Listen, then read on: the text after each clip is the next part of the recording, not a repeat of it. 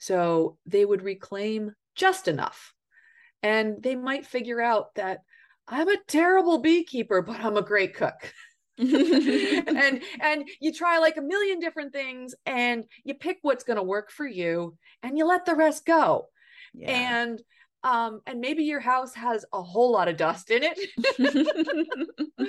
but you found out you really have a thing for fermentation, and you've got beer and you've got wine and you've got cider and you've got sauerkraut and you've got kimchi, and this really makes you happy, and it really does cut down on your grocery bill. And you trade some of that stuff for someone else who's really good with the chickens, and you trade it with someone else who does have a knack for beekeeping, and you start engaging with your whole community and building a social and economic web of self-reliance, of community self-sufficiency, self-reliance personally, but community self-sufficiency, where it's on a community scale. And then you take that and you turn it and you say, I've got enough, I'm good, I'm ready to change the world.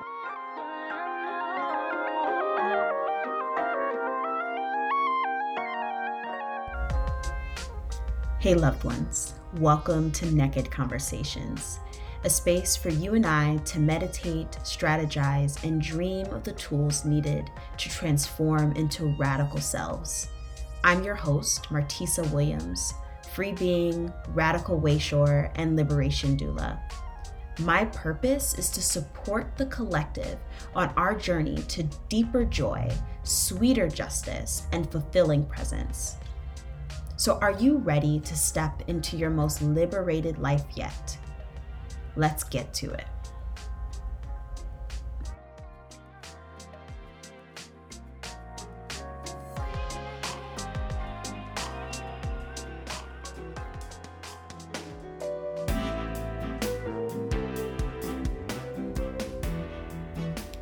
Hi friends. Over the past year, it has become abundantly clear that our world and our communities are in desperate need of some healing. Between the state-sanctioned murders of dozens of Black and Brown folks, to climate catastrophe, to the war on folks with uteruses, and all manner of international nightmares, the way we've always done things is killing us. And in the wake of all of this, many of us have felt hopeless and confused. We sign petitions and donate money and post on Instagram, but that honestly just doesn't feel like enough. For years, I have held the belief that transformed people transform the world. The work of freedom and liberation must be done both from the political side and from the shifting of the individual's heart. And for many years, I've been playing with methods of doing this for myself, working on how to unlearn the oppression that I grew up in, how to stop perpetuating that oppression in the world around me. And out of that inquiry and experimentation came the Toolbox. So the Toolbox is an annual membership packed with the tools I've used to make anti-oppression a daily practice. With the 12-month membership, you get unlimited access to all of my embodied liberation workshops, presence practices, group coaching, and more. This is a huge, huge part of my life's work, and I am so excited to share with you. For more information or to become a member, click the link in the show notes or go to letsgetnaked.com/thetoolbox.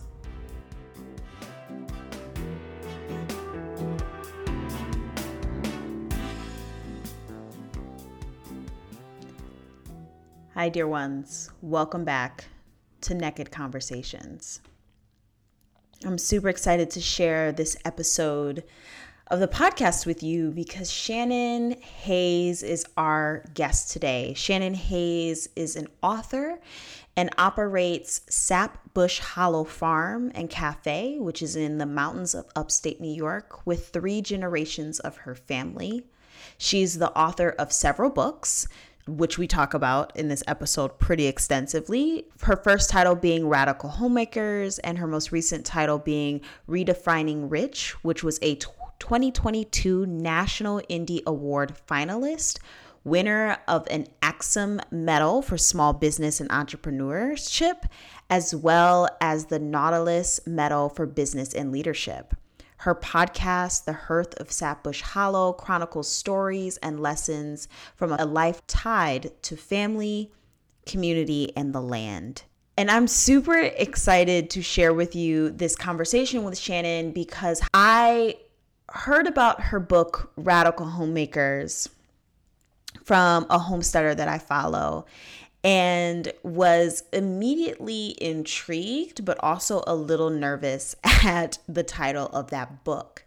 And the moment I opened it up and the introduction is called Tomato Canning Feminist, and I knew I had landed in the right space. In this episode, we talk about Shannon's path back home, the difference between self-sufficiency and self-reliance. We talk about what a radical homemaker isn't. And we talk about this homemaker's continuum, which Shannon talks about and writes about in, I believe, both of her books, actually. We talk about her transition from academia to homesteading and to entrepreneurship.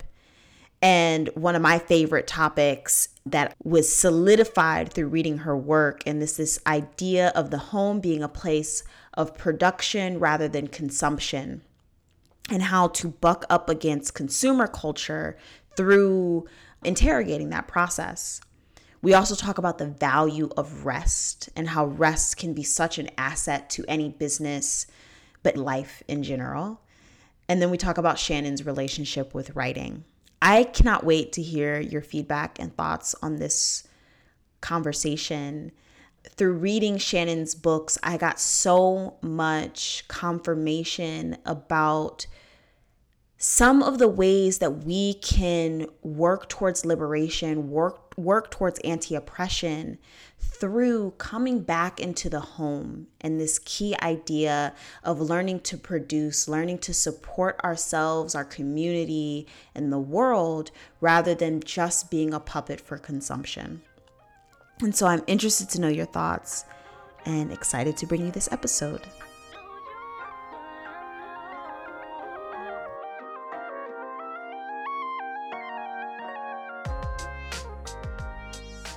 Hi, Shannon. Thank you so much for coming onto the podcast. Thank you for having me, Martisa. I'm really glad to be joining you today. Thank you. So the question I ask all my guests is, what made you you? Well, I think you know a little bit about my story, but your listeners probably don't. I live where I grew up. I live in the northern foothills of the Appalachian mountain chain in the northern Catskill Mountain area. And my parents bought the farm that we're still working today in 1979, and I was 5 years old. And I came to this farm, and it was very much Appalachian culture here. And my parents were college educated and had professional jobs. And I was a latchkey kid here. And I was a latchkey kid who got off the school bus at the end of the day and was in these mountains and spent a lot of time alone, or with my neighbors who were very much a part of Appalachian mountain culture. And that made me me. The mountains made me me. I spent hours and hours and hours in the stream that runs through the farm. And I think that made me who I am. And then this couple who became my surrogate grandparents, their names were, they weren't even a couple. She was sort of gifted to this homestead when she was 16 years old because she was one of 16 children, I believe, and was deemed useless to her mother. And it was very common around here for women to be given away. And she was given away as a quote unquote hired girl for $1 a week to this family, where he ended up the man of the house. The wife died. She raised his children, and then he took on boarders, and she cooked and cleaned and took care of all these men. And by the time I came along, she was in her 60s when I first met her. And the original owner's brother was living there, and I call them a couple because it was he and she living together, but they'd sort of default wound up together at the end as everybody died off. And she basically, every day she grew up, she was so poor and without anything in her life. She learned that you kept a roof over your head by the food you put on a table. And she would babysit for me, and when I was little, and then I kept going up there, and she always needed to ask for help. Her name was Ruth, and Sanford, they both would ask for me to come and help, and I wouldn't take money because I loved their food. And they never earned more than a couple $1,000s a year. But I would go with him. I would go blackberry picking with him. I'd help shovel out the barn every week and make hay with these people and do fencing. And I would sit at her table and eat. And for me, I didn't know I loved food. I mean, I was such a fussy eater at home, but my parents were bringing home like, canned green beans and canned asparagus and rotisserie chicken from the grocery store because, they were busy working.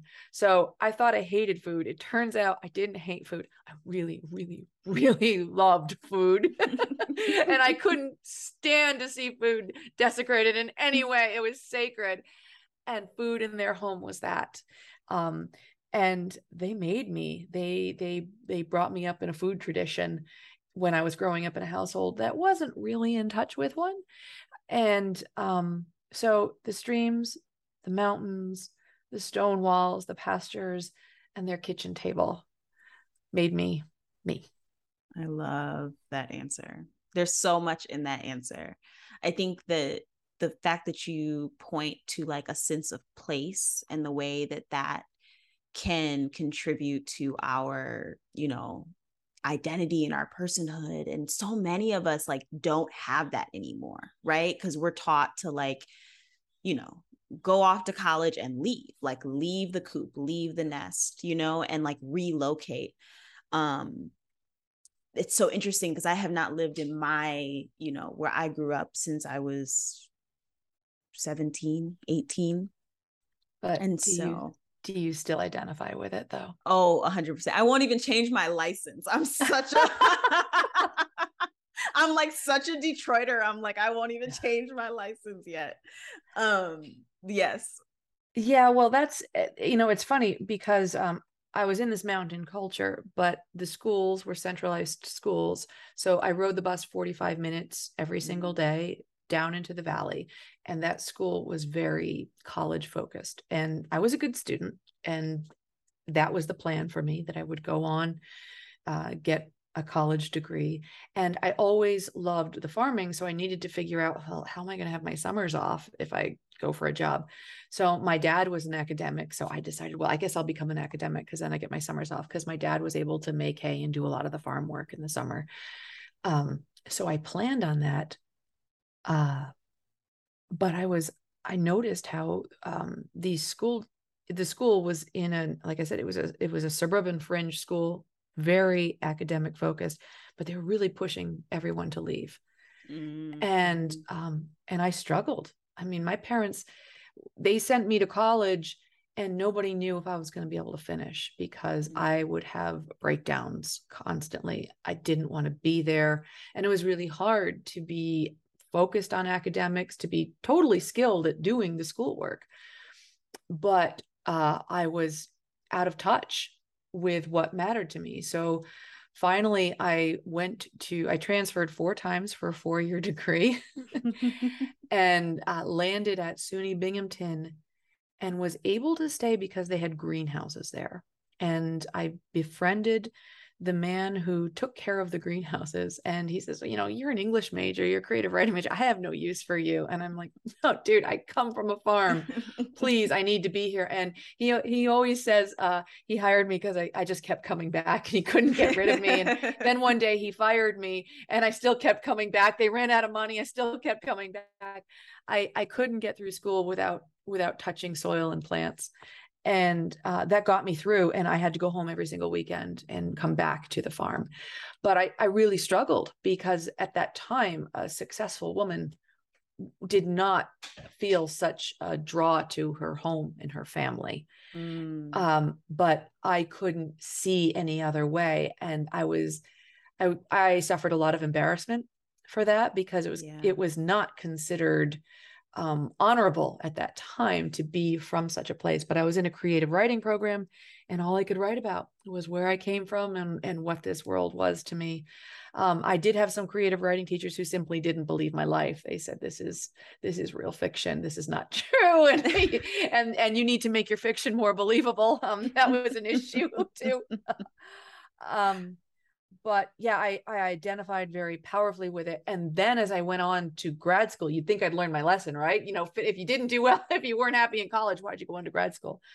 But I started studying rural sociology. And then I started understanding not only does what I come from matter, it's really important. And my life became my work, became my research. And then I was able to own it and return to it and make a life here. Yeah, I love that. A piece that I think is super important that you pointed out is the fact that like successful women are expected not to like have a place of home as something that is, or to be fully drawn back to that.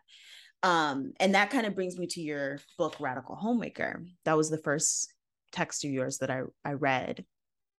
And what even made me like go down the Shannon Hayes rabbit hole of your work, because I had seen somebody I follow post about it. And I was like, okay, this book could go one of two ways. Like it could be. And I've heard you talk about that too, how the name, some people are like afraid of the name, or some people are like, oh, this is exactly what I'm supposed to be reading. I think it's the best name I ever came up with the book because it was such a lightning rod. People wrote me hate mail just from the subject, just from the title. And it sold really well. So it really like it either lit fires of passion or fires of hatred, but it did light fires. And right. I haven't been so good at naming books ever since. So there you go. I mean, for me, when I got it in my hand and I like opened it up to, I think it's your introduction, which is labeled tomato canning feminist. I was like, okay, we're in the right camp. We're in the right camp.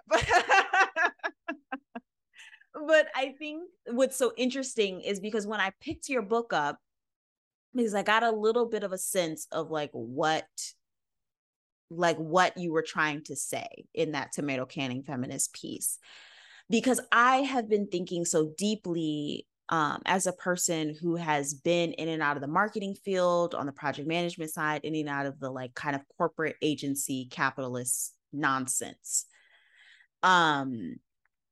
But also being an entrepreneur, being a person that believes that like liberation is something that is like going to be my life's work, and feeling so deeply, even though no one understands, I mean, people understand it now, but my mom still laughs at me. No one understands why I got the chickens. No one understands why I'm like, my happiest place is to be in my garden, right? There was something in all of that mess where I was trying to understand what my place is and what the step forward is. And is true liberation, specifically from the feminist movement, where it was like, everyone go out and get a job because that's women's right forward. And I think it was important for us to get there. But I think a lot of us are recognizing that the work, the true liberation, the true work, the true freedom is coming from building our own systems. And some of that starts at home. Yeah. A lot of it starts at home. Yeah. It started for me with that struggle, as you could see it bubbling to the surface. If I was raised in this Appalachian culture that was all about food and community, to be prepared to accept a life as an academic. And I thought that was going to let me honor food, community, and family the best. And I was at Cornell University, and I made a list one day because I was sitting at they call it the bullpen, where all the grad students are, shoved together with our little cubbies. And I overheard a couple female grad students, both who were extremely really very intelligent, accomplished young women. And they were taking down a female faculty member. I mean, really talking nasty about her. And what they were saying is, she's not going to make it. She's not cutting it. She's not pulling her load. They're going to cut her from the department. And as I listened to this conversation, I was thinking about this female faculty member. And I didn't know this person deeply at all, but I knew some things. I knew this person had just gone through a divorce, that this was a single mom with 2 kids under the age of 4 at home. Mm-hmm. And this person was in a new relationship. And this person was often in a situation, which they were disparaging, of having to bring her children to work. And as I listened to that, it prompted me to take out a piece of paper and make a list. And I made a list of every female academic I had worked with in my career, from a 2-year college where I started, to the 4-year colleges, to grad school. And I listed every female faculty member. And then I listed the very simple things I wanted in my life. I was engaged to be married at the time. And by the way, felt ashamed of that in grad school. So I listed, got married, stayed married. Back then, I didn't have the broader sense of partnerships and things like that. I was pretty basic on this. So got married, stayed married, got tenure. And I can't remember if there was anything else in there, but those were the 3 things that I wanted. Oh, and had children. And in 10 years of higher education, I realized I had not met a single woman who had those simple things that I thought I was entitled to. Mm-hmm. And so that was shocking to me, to sit there, and I was hearing why.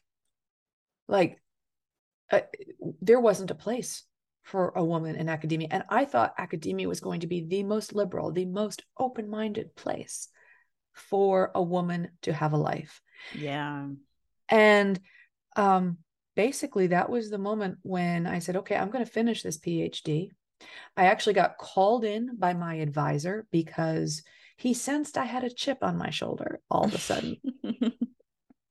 And I had to have this come to Jesus moment, if you will, where I looked at my advisor and I said, yeah, I have a chip on my shoulder.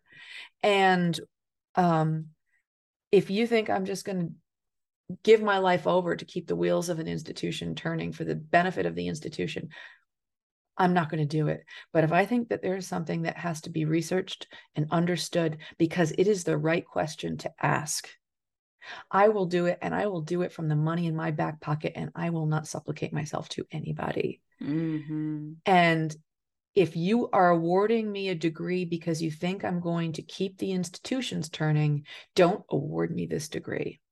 But if you think you are giving a degree to someone who's going to go out there and ask questions and empower me to do the research, then give me the degree. But for the other one, don't even bother. If that's what you're waiting for from me, it's not happening because I'm disgusted. Yeah. And so I finished my PhD, and I went out and got married and had my first child, and then got pregnant and had the second child. And all of a sudden realized, oh, I've been set up to write something. This is a question that I would not be allowed to pursue in academia. It would be too much of a lightning rod. There was no grant funding that was going to do this. And that became Radical Homemakers. And I traveled across the country using every bit of the qualitative research methodology that I learned in grad school. And I funded it out of my back pocket. And I said, I got to meet these people. I got to know what's going on. I got to understand this way of life and tease it apart. And I had the exact same issues that you had with the title of my book. I went into homes. In order for me to understand what I was going for, I had to understand what it wasn't. And what that book tells you is how I defined what it was from those interviews. What it doesn't tell you is the number of homes I walked into that I never said anything about because it was so painful, because there really was subjugation. I left some homes needing to wash because I was congratulated for my daughters with their pretty blonde hair and their pretty blue eyes. And I felt like I was supposed to be breeding a supreme race or something. And I was disgusted. and, and I couldn't, I didn't want to betray the women who opened their lives to me, but I learned a lot and had to write that book very carefully to express what it was without hurting the people who really helped me to understand what it was not. Yeah. And that's like true integrity, you know. I don't know. I still doubt myself to this day, but thank you. No, I think it is. I really, truly think it is. Because I mean, you know, learning what something is mostly is going through the trials and errors of figuring out what's not in alignment with it, you know? And so I think it's interesting to, you know, having the radical homemaker was the name alone for me was really was a lightning bolt, because I always say that I identify as a radical, which is defined by grasping at the root. Can we get to the root of a thing? And that's my politics. Like if someone asks me what my political affiliation is, it's that. It's like, how do we get to a root of a thing? How do we really dig into it? And I think that like this idea of radical homemaker removes it from just like an individual's quest of self-sufficiency or whatever to kind of this community sufficiency model, which I think is really interesting, and would love to know how that has shown up for you in your life. Like, how have you put those pieces together for you? Well, I like that you question that. Self-sufficiency versus self-reliance. That's a really important question. And when I was finding out what it was not, and then I realized that, you know, this is not about being a helpmeet to your husband and in service to your children. And the other thing that I found it was not, I found it in households where, joke, where the firewood was hand cut and organized in the wood pile by diameter and length. Like, okay, something here is a little crazy. I discovered on my journey that one of the most important texts that I had read that prepared me to take this odyssey across the country and meet radical homemakers across the country was Betty Friedan's Feminine Mystique. And she talked about housewife syndrome. Mm-hmm. And I thought, you know, we've talked about two groups of people who it is not right now. We've talked about sort of the whole subjugated woman. This is not a radical homemaker, someone who is obliged to be home because the Bible tells her so. And, you know, she's in service and may or may not want to, and probably doesn't really in her heart want to be there. That's one. But then the other thing that it is not is the complete independent homesteader, self-sufficient family. And in both cases, when I spent enough hours talking to people, I would discover symptoms of housewife syndrome in both cases. Depression, spontaneous crying, questioning what it's all about. And you'd think with these heroes, with these people who are like, you know, the superhero homesteader, you know, I weave my own cloth and I organize my firewood by diameter and I butcher my own hog and I grow the feed for that hog and I can everything and I never buy anything from the grocery store. And I am an island.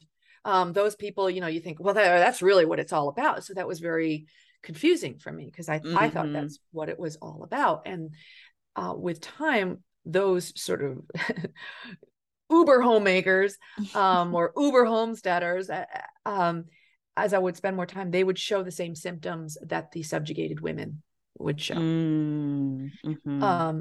And of not knowing what it's all for, not having a sense of purpose. And I started sifting and sorting and trying to understand. I remember riding on the train. It was the middle of the night. It was like 2 a.m. on the train. I'm leaning on the glass, looking out the window, traveling to the next place, like trying to figure out what is going on here. What is going on with all these people? Why is it some people really fit and some people don't? And I started to realize there was a continuum of renouncing, reclaiming, and rebuilding.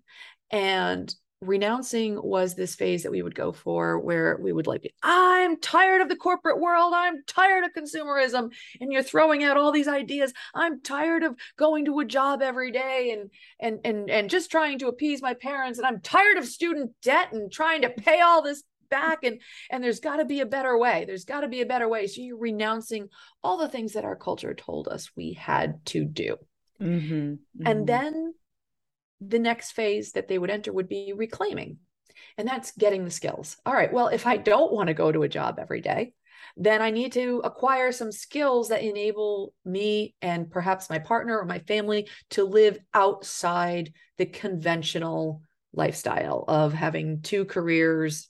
Okay, so we need some skills there. And that reclaiming of skills could be learning how to do beekeeping, learning how to raise your own hogs, learning how to cut your own firewood, doing your own canning, mending your own clothes, learning to go thrift store shopping and figuring out how to make a really nice put together look with what you can find in a thrift store, learning how to cook. All of these things are reclaiming skills.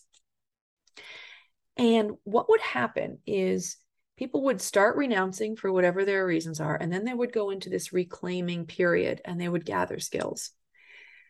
Some people couldn't stop, and they would reclaim forever and ever until they had firewood organized by diameter and length. Some people would reclaim enough to gain financial independence. So they would reclaim just enough. And they might figure out that I'm a terrible beekeeper, but I'm a great cook. and you try like a million different things and you pick what's going to work for you and you let the rest go. Yeah. And maybe your house has a whole lot of dust in it.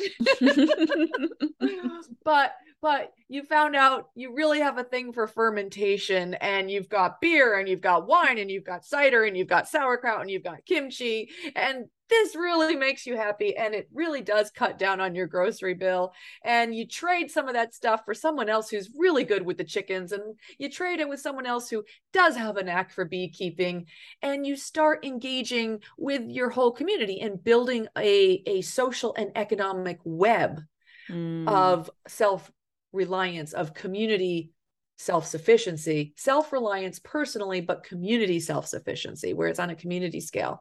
And then you take that and you turn it and you say, I've got enough. I'm good. I'm ready to change the world. So that's where you go from reclaiming to rebuilding. And that's the third stage. So you start with renouncing, then reclaiming, and then rebuilding.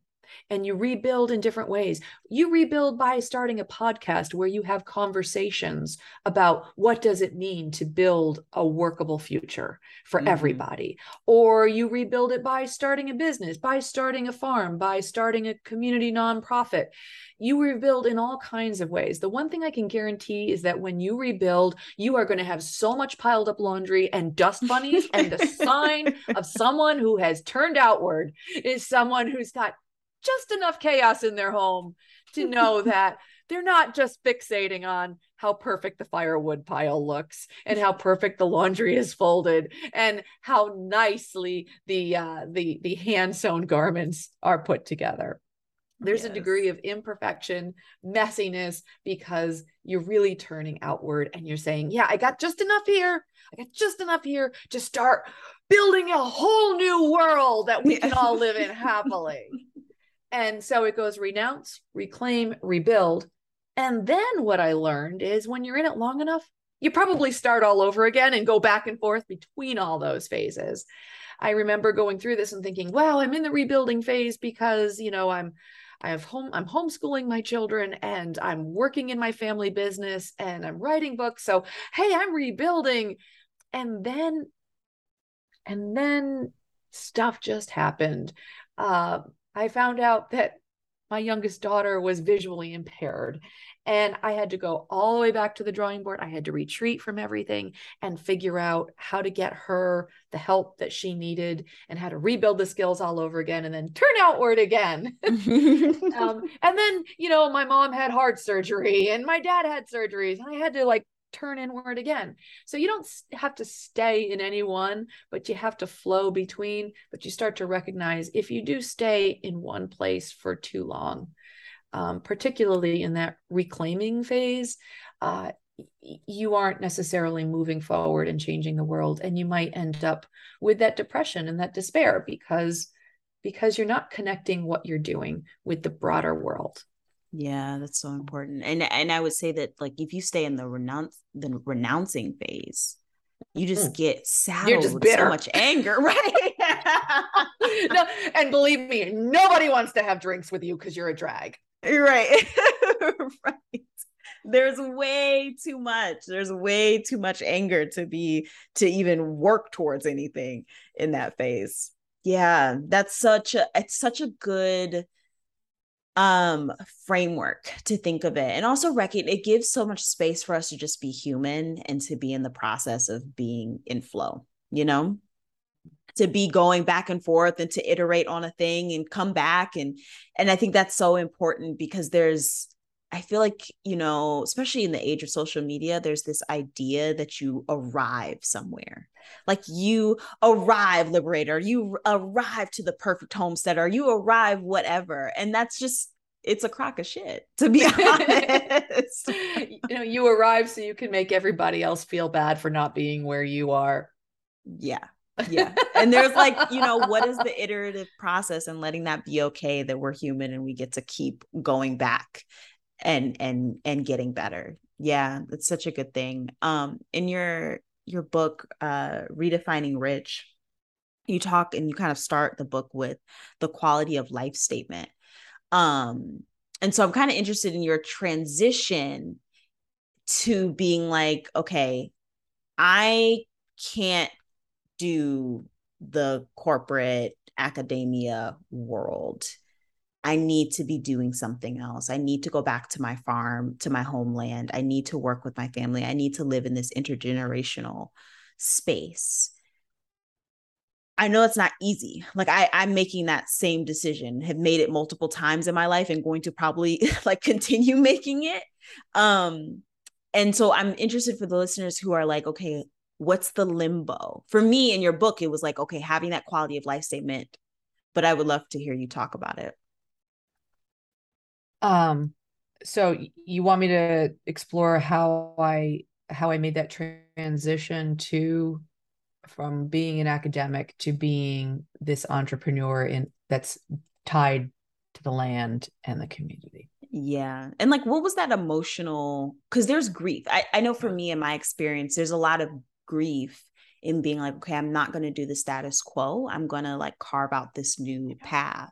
There's so much grief in that. And I wasn't expecting that. I was expecting it to be all rainbows and sunshine and we're doing a different thing. But, I recognize that there's so much, there's fear because you don't know where it's going to go, where it's going to land you. And there's just grief of the unknown too. Yeah. Well, when I initially decided to come back, one thing that served in my favor that nobody realized was that I have a head for numbers. I was a creative writing major, and then I went on and got my PhD, and everybody thought I was sort of, out there with all about the theories and didn't know a lot about practice. And what no one ever realized is I had a compulsion to just always be crunching numbers. Like I would soothe myself with a calculator. Some people like check their phones randomly. I'm on a calculator. And so I finished this PhD, and my parents, my husband and I had bought this house that you see behind me. It was a cabin, not too far from the farm, and it had been really cheap. And the opportunity was to go. My husband used to work for LL Bean, and there were more jobs for people with my background, which was sustainable ag and community development, away from here, definitely away from here. And my parents were building the farm, and they had developed a nice sort of small farm with a small farm income on it. And I was interviewing. I was interviewing for jobs in Nebraska. I was applying for jobs in New Hampshire. And I started adding up. If my husband and I were both lucky enough to score full-time jobs, I started backing out insurance, taxes, and the cost of having to buy rather than grow our own food, and the cost of having two vehicles, the cost of having wardrobes, professional wardrobes.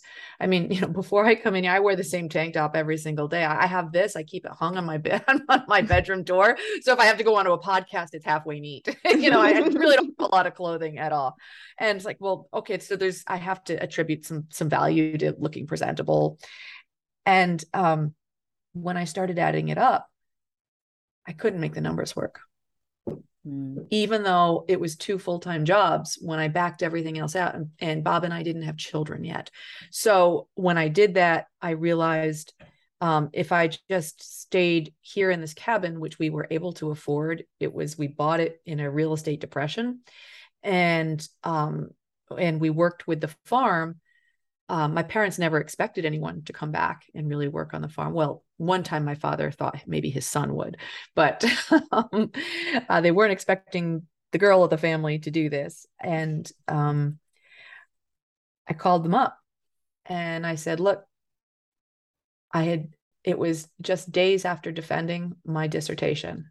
And I said, I can't afford to get a job. And my father was just dead silent on the other end of the line. And I was like, look, Dad, and my dad was a professor of ag. Okay.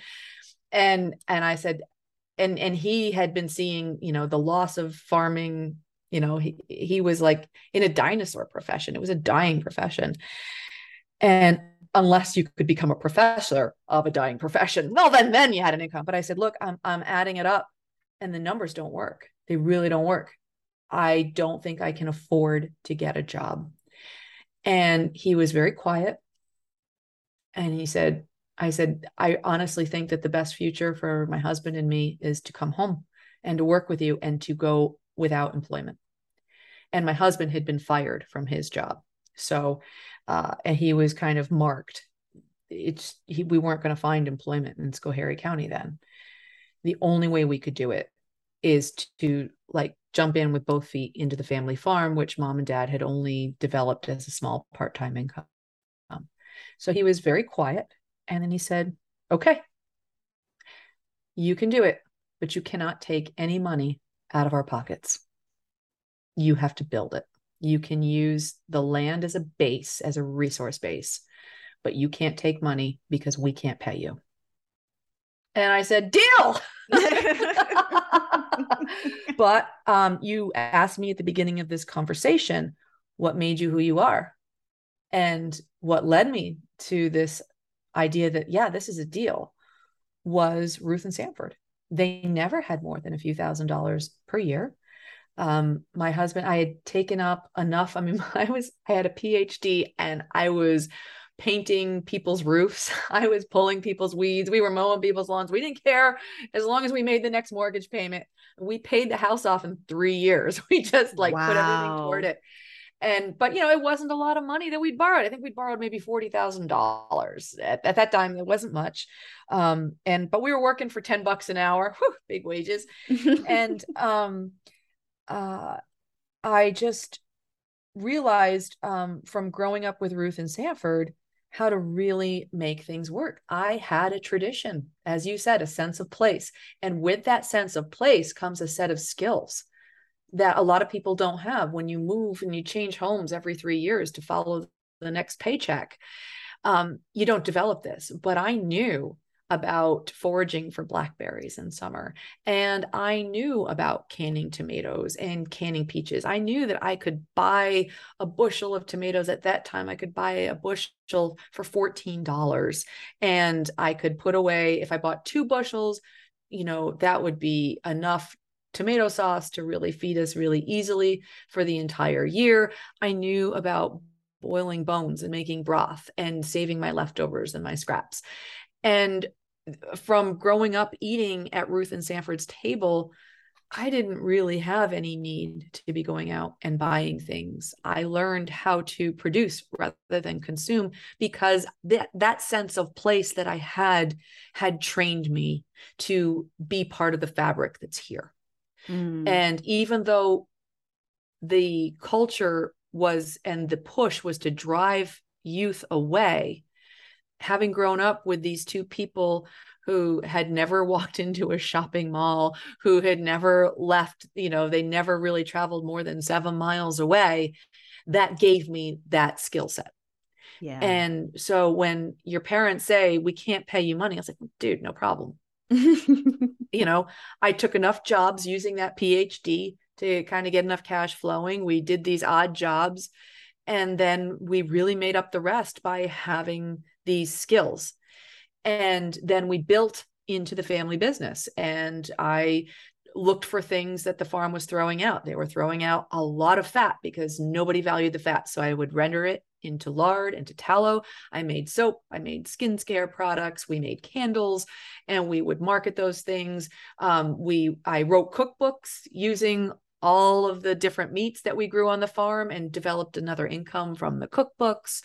And we just kept growing and building and growing and building. And I talk about it in Redefining Rich and Radical Homemakers. I really talk about this non-monetary income that came from having a sense of place. And then we started, because we were never moving, we started to build wealth. And it was actually shocking. One day I turned around and looked at it. I started little enterprises. I took the beeswax. We started keeping bees. We saved up money to buy beehives. And then we took the beeswax and we took the lard, and we made lip balm, because I noticed I had a lip balm habit, and I was always putting chapstick on. So I would sell lip balm. I took the money from making lip balm, bought the materials to start making soap. And then we started having a profit, and everything kind of stacked. And then we started taking my parents' meat and bringing it down to a farmer's market. And then we would just take a commission on the meat. And then that built up. And we self-published these books. I pulled together just enough money to self-publish Radical Homemakers, and that blew into a hit. And so then I saved all that money, and then we actually ran into the situation where we were going to mom and dad on the farm and saying, look, we need to hire help, because I'm too busy to, Bob and I were both too busy to do the daily farm work. So we hired a herd manager, and along this journey, we realized that the herd manager was really great. We wanted to bring her in full time. She needed housing. And so we said, I guess it's time to expand the farm and expand the land base of the farm. Well, as I mentioned, I grew up with a sense of place. And that sense of place also came with an ability to live at what the local economy provided for local skills, which is a way of saying, I didn't make big money. I could live in this ecosystem very comfortably, but my husband and I did not earn big money. We earned small farmer income. And that meant that when it came time to expand the farm, what had happened all around us, as I said, we bought this house in a real estate depression. So we didn't pay much money for it, and we owned it. But when it came time to expand the farm, to pay the herd manager, to get housing options and grow outward, we couldn't compete, because downstate money, all the real estate had gone out of our income range. So by trying to grow outward, we were out of the game, and we couldn't get larger. And we were looking at farms that were $300,000, $400,000 that we were trying to merge with the existing farm. And financially, I was running the numbers, because by that point, my dad had started to trust me. Like, this girl knows her numbers. And I was like, we can't get a return on investment. We're going to be crippled. We're going to have all these problems. And then we had been involved in a movement locally. They had tried to close our local post office.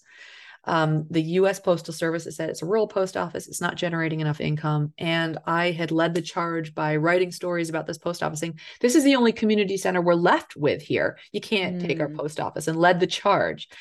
Well, that postal building, they ended up not closing it because we we raised up such a stink about it. But the building had became a white elephant in the town.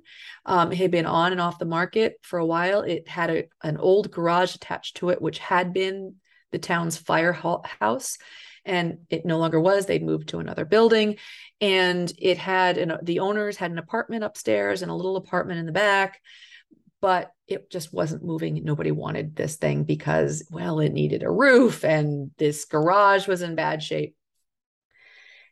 But I realized one day that for 1/4 to 1/3 of the price of a farm, I could buy a building in our hamlet, which everyone in the hamlet was trying. We've been trying to pull ourselves up by the bootstraps. We had been marked for so many rapacious development, I say that in air quotes, efforts that were basically taking advantage of our low income and our marginalization. And so people around here were starting to realize, look, we got to do something. We got to create change. And at this point, we'd really developed our on-farm markets at the farm. And this building was 2.5 miles away in the hamlet, in the sort of the community, the center of the village, if you will, if you'll even give West Fulton the right to call itself a village. And my husband and I realized with all these little micro enterprises and wealth building things we'd done, we had enough money to buy that building. And then it was time to really start a business.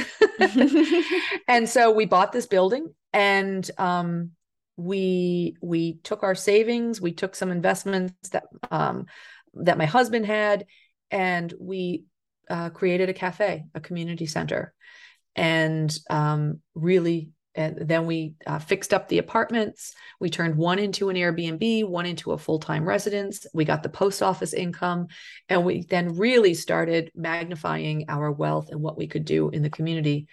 And we used that cafe as a farm-to-table cafe where our farm products and then the other local farm products would be featured on the menu. We went to Seattle. We trained as baristas. Oh my God, we drank so much caffeine that we were there for 10 days. It was crazy. And we put in an espresso bar. And then we developed an honor store where people could just come and buy their stuff, where it was open 24/7. And we just really became business people. But we were leveraged by those skills that we got by having a sense of place, of being from a place and being able to live within that economic system. And that's how we had to do it, to work around, because we never had those big incomes. Yeah. While you were speaking, you spoke about how the house can be a center of either production or a center of consumption. Of consumption, yes. Yeah. And you talk about this in your book. That I think that was like an aha moment to me in Radical Homemakers when you were speaking about that, where it's like you can either have a home where you go and you consume all the things, or you can be producing stuff. And then reading your book, Redefining Rich, where you're talking about, where you say overwork leads us to spend more. Putting those two things together, I was like, yeah. Yes, because if you're overworked, you're so tired, you've got to buy more stuff. That's like, you got to buy go to the restaurant every day for your breakfast, lunch, and dinner. You got to send your kids to school or to after school projects and all these other things. But I'd love to hear you talk about that a little bit for our listeners. Yeah. One of the best financial improvements I made when I came to the helm of my family's business was putting a stop to the overwork. Because we did start to realize that it costs you in terms of injury. It costs you in terms of sickness. It costs you in terms of having to outsource what you do in your home. One of my greatest therapies is cleaning my house. But if I'm too tired, I can't do that. But overwork also puts us in a place. I noticed one time when I was particularly tired, I would get flyers in the mail and like catalogs with it. I remember it was for a while. I'd get a catalog every year. back when they sent catalogs, am I dating myself? Showing outdoor furniture. And it was for outdoor living rooms. And I was like looking at this and I was dreaming about, I need to get this. I need to get this outdoor living room where, you know, it was the outdoor room and it was like screened and you had these big couches that were overstuffed and the indoors was moved outdoors. And I'm looking at this thing and then I sort of went, oh my gosh, I just want to sit. And I was like looking for thousands and thousands of dollars to buy my outdoor living room when all I really wanted to do was sit down. And and that's what marketing, I mean, you're the marketer, you can probably speak to this more than I can. Marketing is speaking to it's selling you a product, but speaking to a deeper need. And I realized at that moment, the deeper need was to go outside and sit down and breathe. And my husband and I actually started this practice of going into the woods and with our morning coffee. And we have the living room furniture that we use more than anything else in our house are these things called Crazy Creek chairs. They're these foldable, cheap chairs. I don't know, maybe they're up to $40 now. When we got ours, they were like $15-20 that you can stuff in a backpack and you go out in the woods and you can sit down in the woods with your chair. Did I just do a product endorsement? Maybe you can get that. And we sit by a stream, or we would move around. You know, some days we would want to sit up in the fields and overlook all the mountains and watch the foliage. Some days we want to go find a pond and we sit in the pond, by the pond. Some days we want to sit by a stream, sit by a waterfall. Sometimes it's cocktails or it's morning coffee. But we realized we needed to sit. We needed to sit down and take what was on offer in our lives. And when you do that and you rest, amazing things happen. Number one, divorce doesn't happen. You build your relationship. And divorce is expensive. I've heard. But you're building your relationships and you're taking joy out of your life. And when you're taking joy out of your life, well, the next ad that shows up for an outdoor living room really seems really silly because you're like, why would I want to clutter up my life with taking care of that stuff when I can just go sit outside? Yeah. And then you start to realize when you're out there and you're checking out and you're resting, that's also where creativity happens and inspiration happens. So by resting and checking out, the default mode network in the brain kicks in and you start solving problems. And when you solve problems, you make better business decisions. I've learned, I've done a lot of farmer education in my life. I've done a lot of business to business education. And sometimes people come into farms and businesses having made their money elsewhere, and they come in with stupid money, like stupid quantities of money.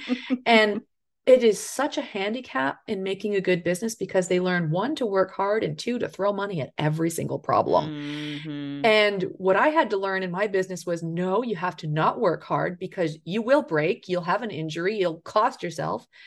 And two, you need to rest because that's where creative solutions come from that are really tied to the land, to the quality of life, to what you're going after.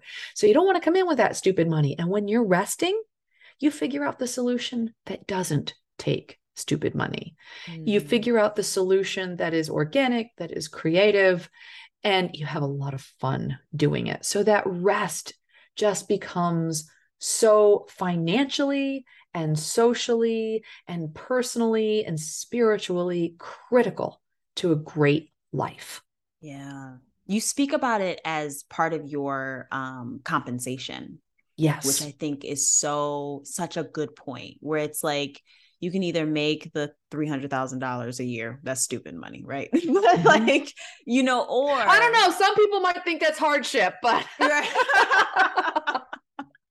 or, you know, you can have the joy and the time and the rest, you know, like I think that as the compensation models was such a strong point, and something that I don't think a lot of us think about, because we want to buy all the things and get all the things, but then you got to pay. Like, I think about that with like big houses. I'm like, if you buy a big house, that means you got a big mortgage. You also have to spend big time trying to clean that house, furnish that house, do all the things. Also, you probably spend less time with the people who live in that house because everybody can have their own corner, you know? And you know what? Instead, you're going to be spending all the time cleaning and all the time trying to make the money to pay the mortgage instead of having the rest and the joy of being in a beautiful home with the people you love, you know? I think Or that's being something we outside just, it and in the woods. yes. It's so nice. I love that. I never feel like when I'm sitting in the woods, if I sit in my house, I see the dust, I see the cobwebs. But if I go out in the woods, I don't see any of that. Everything's clean or clean. And you know, it's like, it's beautiful out there. Right. We go out all seasons and all kinds of weather. It doesn't matter. It's like, wow, it's beautiful no matter what. Yeah. But to have that power, yes, that is part of my compensation. And I talk about it in Redefining Rich, how I used to have this like hair shirt victim mentality, like, oh, I'm a poor farmer, it feels so bad for me. I've been charged with saving the land and saving my place and saving my food culture. And I wore this, you know, like a big badge in front of me. And part of my awakening was to realize, no, I'm not a victim at all. I'm really not a victim. Because but the way the farming work culture goes, I am. You know, we're supposed to work crazy hours and earn very little money. And we're supposed to spend a lot of time telling people that we're poor farmers. And in fact, we have a joke in our family that if you want a wine cellar, lock a couple of farmers in a basement. And and I had to sort of walk away from all that and realize, wait a minute. Yes, it is my job to steward the soil and the water. That is my job.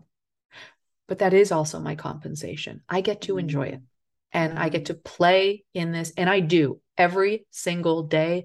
I am out there in those woods, in those pastures. I am touching, feeling, smelling, experiencing the benefit of that as part of my compensation. And yeah, my nap is part of my compensation. And the fact that I have this time to sit out there for 2 hours, my family has realized, don't try to call me between the hours of 7 and 9.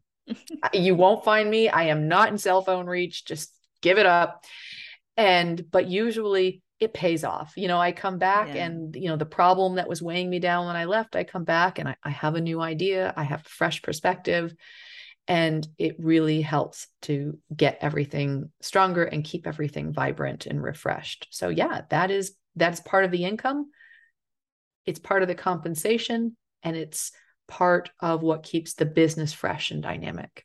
So it's really, really critical. Yeah, I love that. I'm going to take a little bit of a pivot and talk about your writing world. And, you know, how your writing practice has shifted and changed in this process of becoming, you know, a full-time farmer, being a mom, being a full business owner, all of these things, and how it adds to that experience as well. Sure. Well, maybe it needs to be talked about like an addiction.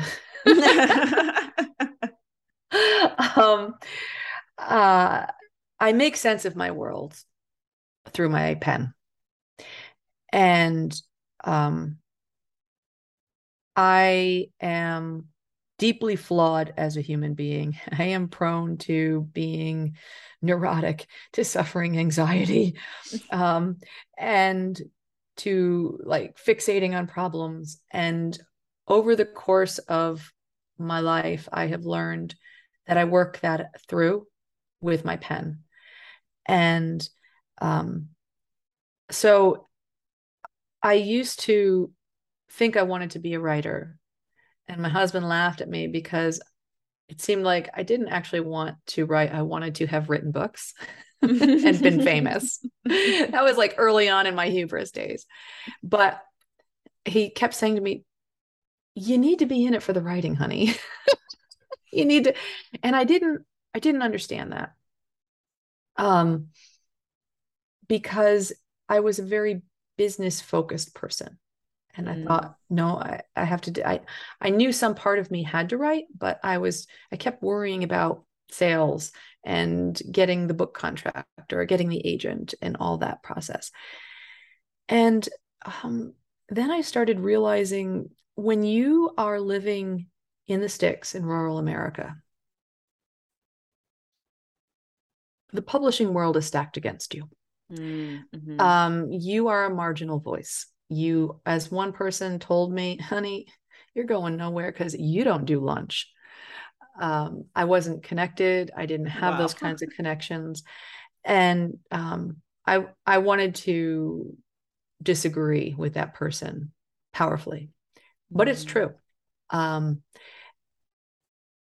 what I started to recognize was, even though the game was stacked against me, I still needed to write. And that's when I started to break through and become a real writer. And I started to recognize that I have to get up during the growing season. I need to get up once a week and tell a story. And it wasn't because I needed to build an audience. It wasn't because I needed to please a publisher. It was because I needed to make sense of my world. And I started doing it slowly and then more and more frequently. And I built a readership from that, of people who understand that, I tried to be an expert. I wasn't very good at being an expert. I'm very good at being sort of lost, clueless, and finding my way through story and narrative. And I have people who join me on that journey. And every now and then I come up with a nice golden gem where I give 3 tips or 5 tips or 10 tips, and those get lots of play. But most of the weeks it's me muddling through, like, okay, I had an argument with my mother. Let me figure out what's the deeper meaning here and make sense of it. And when I do those things, when I do that kind of writing, the anxiety goes away because I start to understand. And writing for me becomes like prayer. It's like connecting with spirit. And it's a way for me to explore what's going on inside of me, to connect with something that's more powerful than I am, and put it out there. And then every now and then I get gifted a book, and I don't have any other way of saying it, but when the idea for a book comes, and I'm researching absolutely everything I look at is with the lens of that book. And so everything looks fresh and new and interesting and confusing. And that it's a beautiful, chaotic confusion where I know that it's just pure faith. If I just stay with this long enough, I'm going to make connections and make sense of something. And there's this intuitive path of what do I need to pick up, to read, to understand, what do I have to follow to make sense of something. And those books come out of me, and I can't remember anything except those books. Like my life is just all about it. And the process happens, and it comes forward, and it's a powerful and meaningful and lovely experience. And then we get to publishing, and then it all sort of, or your social media, and then I fall off the wagon, and I truly become what my husband said I needed to become, a writer, as I really am about the writing, and then everything else is just a mess. I haven't worked out that part. I am not on social media any longer.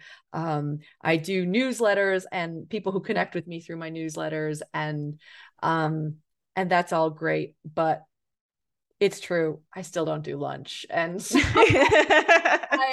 I continue to be this writer who's full of passion and joy. And I have a life where I manage to keep all the finances going, and the writing supports me spiritually and helps me understand my life. But you're not going to see me on a bestseller list, and you're not going to see me as an influencer on Instagram. And I'm probably never going to have my mini series or whatever it is that happens. I'm not going to get a documentary, but I'll be here happily pushing away, at 3 a.m. in the morning before the farm starts, before it's time to homeschool kids, with my pen. I love that. I love that, like, there is that process of like glamorizing where you're like, I'm gonna have the book deal and the this and the that, and then like moving all the way to like, I'm just gonna write because I need to live, Yeah. I tried really hard for a couple of years to just like put myself out there and shoot videos in the cafe and really hit the Instagram stuff really hard and really grow that and do videos. But I got to tell you, Martisa, for me to show up right now and to be on this camera is exhausting. Mm-hmm. I mean, Mm-hmm. I am enjoying talking to you. If we could flip this camera off and I could just pick up a cup of coffee. Well, actually, it's cocktail hour. If I could pick up a cocktail, it would be great. But to appear physically in front of people is not who I am. Mm-hmm. And I also started realizing with social media, I'm about taking ownership of life. I am about connecting with a sense of place. I am about our mission on the farm is to nourish and restore family, community, and planet. We want people to connect face to face, to touch each other, to hug, to taste what good food is, to feel nourished by that. Yeah. What I started learning, I read a fabulous book called Stolen Focus. And if you're looking for another book to cover on your podcast, I think this is really a book to do it with. But Stolen Focus is fabulous. But I started realizing with this book that if I'm about all these things, I'm never going to win with social media. I'm not going to beat the algorithms. I'm not dramatic enough. I'm not putting people in their place. I am not insulting. I am not disgusting. I mean, there's just really, I'm not twinkly enough. And none of the things that are going to catch attention are going to trip those algorithms. If I'm really about human to human connection and about the good news, about people caring for each other, it's not controversial enough. It's just not going to trip the algorithms. So I started to realize I'm not putting my energy there. Mm-hmm. I am putting my energy into telling the stories that feed me, that feed my readers, being imperfect, not really worrying about whether I got the mascara right and whether I've got the lighting perfect. It's just not going to succeed on this body. And I'm not going for it. And so I'm just back to being a plain writer and who really loves her life. And again, that's not an exciting story when it comes to Meta and Instagram and TikTok, but it's an exciting story for me because I'm learning and growing every single day. And it lets me, since I've walked away from that, I just tune into my kids, to my neighbors, to the community that comes into my cafe, to my parents. There is so much to listen, to learn. And then I can experience that and tell about that with my pen, my plain old pen, or clacking away at my keyboard at 3 a.m. So that's where I'm at with that as a writer. I love that. I think that, the social media thing is it's a conundrum for especially a lot of entrepreneurs. But my critique is always like, I know I find it pulls me so far away from the present moment and what's real in my life, and has me thinking about all the imaginary things that could be and should be, and I would be better if. And stepping away allows me to be so grateful for what just is. Right. It's been an interesting journey. And I should say, I wasn't a genius who stepped away from social media. I actually got hacked. There's not here. I got hacked. I have a piece on my blog called The Hacker from Hanoi. I got hacked so badly. We had a couple thousand followers on Facebook with a Sapbush account and my writing account. And some hacker got in. I don't know what they posted, but I had to go through a digital tribunal, and where Facebook computers couldn't figure out that I was in upstate New York, and whatever this person posted was from Hanoi, Vietnam. And they went for the bank accounts. They went for everything. Oh my gosh. And then I realized there's just no going back. And I had to figure out, well, can I do it? Because I was always very angry on Thursday mornings because I called it social media day. And I would try to plan all my posts and do it. And my kids would talk about, oh my God, it's Thursday. Oh God, stay away from mom. And so I got hacked in January, and I had to ask the question, because I realized in having actually, I started the new year with this prayer. May I learn to see what's holding me back and let it go. And then a couple of weeks later, I got hacked. And I thought, maybe this is my prayer answered. Maybe this is what I truly want. And so rather than fighting it, I rolled with it. And I said, okay, I've got a business. I got 3 generations, and I don't know how many, maybe we're up to 10 employees now with this business. Can I keep it going without social media? And what I did was I did a cash flow analysis of the business. And I said, all right, well, where are the months where I do have a cash flow issue? How do I address the cash flow issue with a targeted mailing, with newsletters? And it was sort of just like, remember, let's circle back to the beginning of this conversation where we talked about renouncing and reclaiming and rebuilding. And that was for radical homemakers. But I started to realize this whole digital world is the same thing. We're all we're not reclaiming, we're building digital skills. And in radical homemaking, you reclaim skills, a lot of skills, and you try a lot of different things. And then you decide what's going to work for you. And what I started to realize with what I was doing in terms of my online presence is the same thing. So I've got really good skills when it comes to doing cash flow projections and realizing, okay, in certain months, it's really quiet and I have a hard time making cash flow.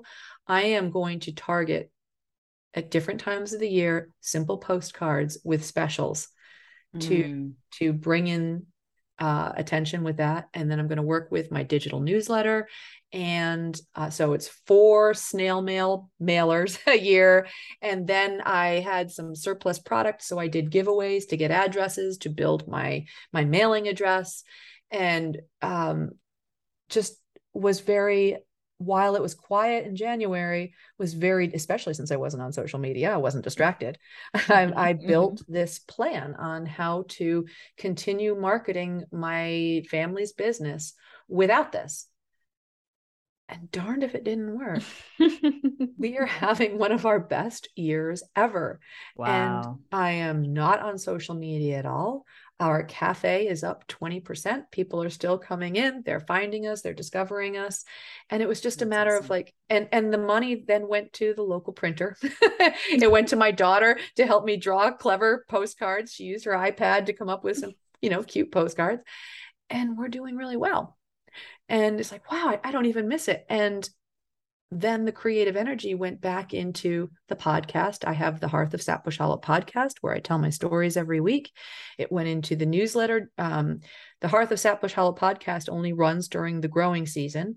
But then during the year, I still do weekly newsletters, and I just would take one picture a week of something that meant something to me. I talk a little bit about what was going on the farm and scaled it back to what worked for me and my family. And I feel so much more comfortable not being, not having to be an exhibitionist, because that just doesn't work for me. I think there are people who probably are more extroverted than I am, who can do that and can build energy. But for me, it was a constant depletion of my energy. And I had to take the introverted route to keeping my family and business going. And once I honored that, oh my God, it's just been so much better. It's been wonderful. I also feel like it's very, for lack of a better word, and I use it all the time, but it's very liberatory to create our own systems. Like because at the end of the day, we're so reliant on Facebook, Instagram, the social media platforms, who can take our stuff at any time, we can get hacked and we're locked out of our stuff. But to create our own system where we're just like, all right, I'm going to send out a mailer. I'm going to, I started last week for Naked. We started putting up flyers in local cafes and boutiques. And what was amazing about it is piece that I didn't even know I was going to have is I started building community, where I was like meeting these business owners and getting to talk to them. And so, you know, I think that there's so much creativity that can happen if we allow it in the marketing space. And I think when you talk about liberation, I think that's really key here, that it just is so easy, just as in radical homemaking, you know, we were told before, you know, we became radical homemakers, oh, you got to have the job, you got to do it this way, you got to do it. Well, and yet there are many different ways. And then we are told now as small business owners, oh, you have to have your social media account. You got to build your followings. We're told as writers, we're told as content creators, you have to solicit constant adulation and followings. And, you know, they really care whether I live or die after these people. I don't know. But I know I have this, and we're told that's how you're successful. But we can't do it that way. Yeah. Because personally, as a writer, it was killing me. It was just causing me to wither in my spirit. I do have a Patreon account and people give to my Patreon. I have a small cadre of readers who really care about what I have to say, who feel like they gain something from what I do. And it is no longer about me being famous. Now, it's true. Yeah, I probably am never going to hit the bestseller list. But I really do have these powerful readers who care, and they're part of a reading community. And I've been through, I don't know what you're aware of, but my business has been through, and family has been through a lot this year. We were actually targeted in a shooting, which is, you know, another story altogether. But I've worked at building this community, and darned if that community didn't come forward and lift our business up and help us carry forward. Another thing that hit us this year is my husband developed high-risk prostate cancer. And darned if that reader community didn't come forward and just surround us. We had 5 offers. We have to go to New York City this winter for his treatment. And we've had 5 offers of places to stay, so that we can keep ourselves together, keep our family together, and get through this. And with readers just sending us stories, sending us research. And part of this, it ties into radical homemaking. It ties into Redefining Rich, where you have to understand what wealth is. And if you understand wealth as the New York Times bestseller and the $500,000 book deal and the movie contract, that's such a narrow parameter of wealth. But if you talk about wealth in terms of connectedness, of community, of being able to eat well, of having people around you who love you, well, then, even though I only have a little tiny segment of readers, or I only have a tiny family-run business with a tiny customer base, they provide absolutely everything I need. I am able to relocate to New York City for 5 weeks. I have every employee who's ever worked on our farm has offered to come back to help me keep it running while I'm gone. I have offers of places to stay so that I don't have to come up with money for this.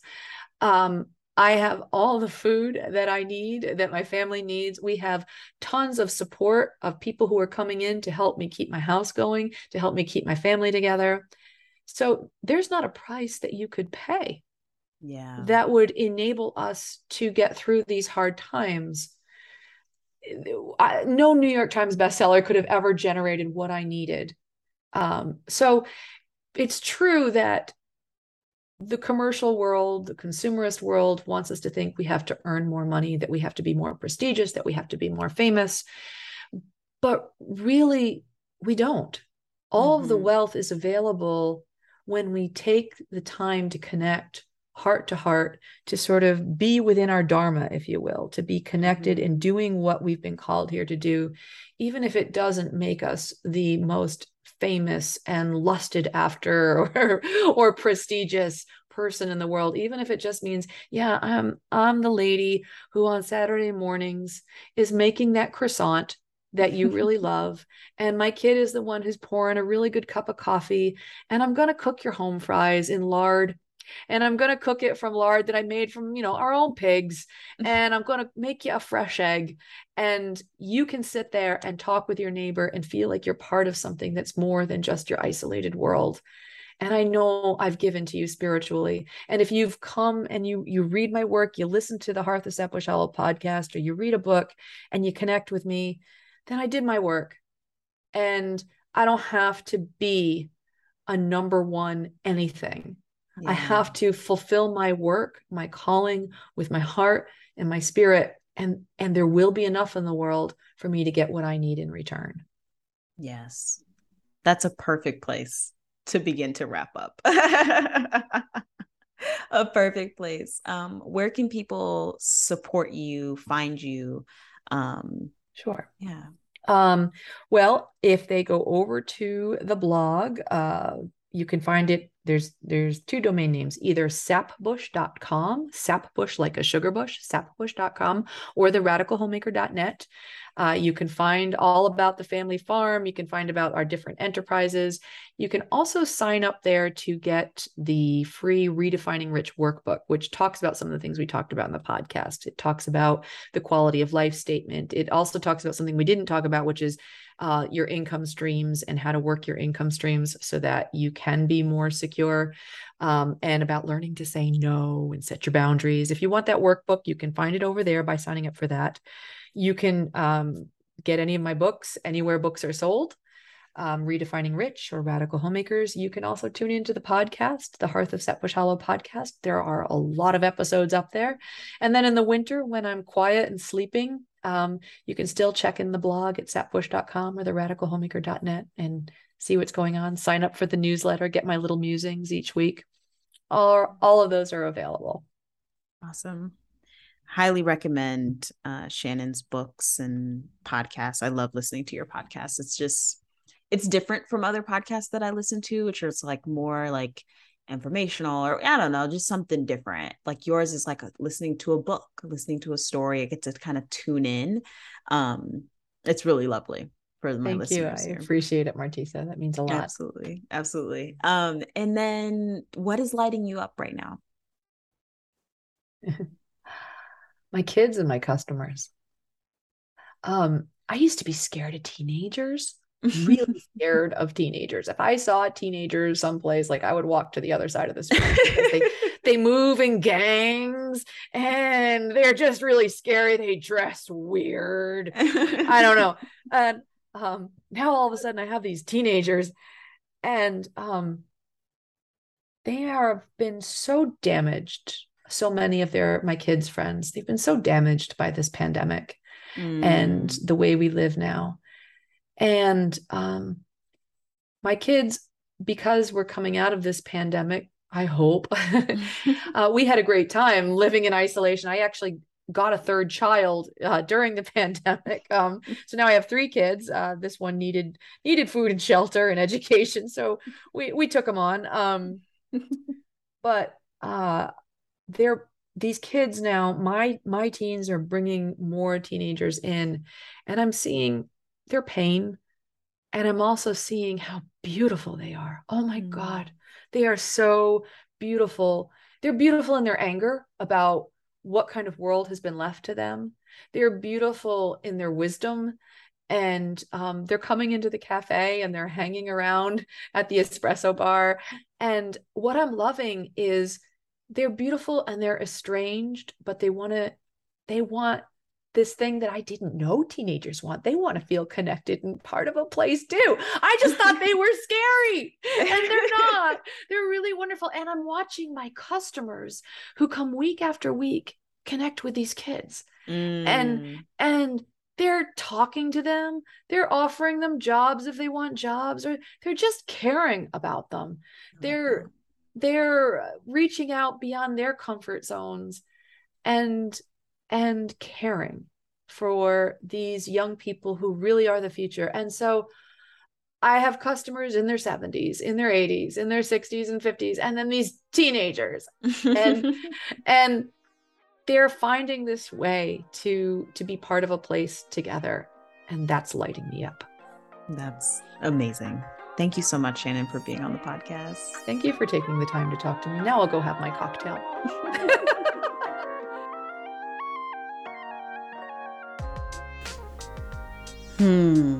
What did you think, dear ones? I love being able to talk to the amazing guests that I get to have on this podcast. And I love being able to share with you. So please, if you are not already, follow us on Instagram at Let's Get Naked and keep the conversation going. We'd love to know what your thoughts, your feelings, your responses are to this podcast. So please keep this conversation going. Please share the conversation so that we can get into more ears and spread the gospel of liberation further and deeper. And then also just subscribe to this podcast so that you can, one, support us and keep doing this work and getting us again to more ears. And then also so that you'll always know when our episodes come out. And with that, I will leave you until next time, my love. Have a wonderful, wonderful rest of your week. Much love to you.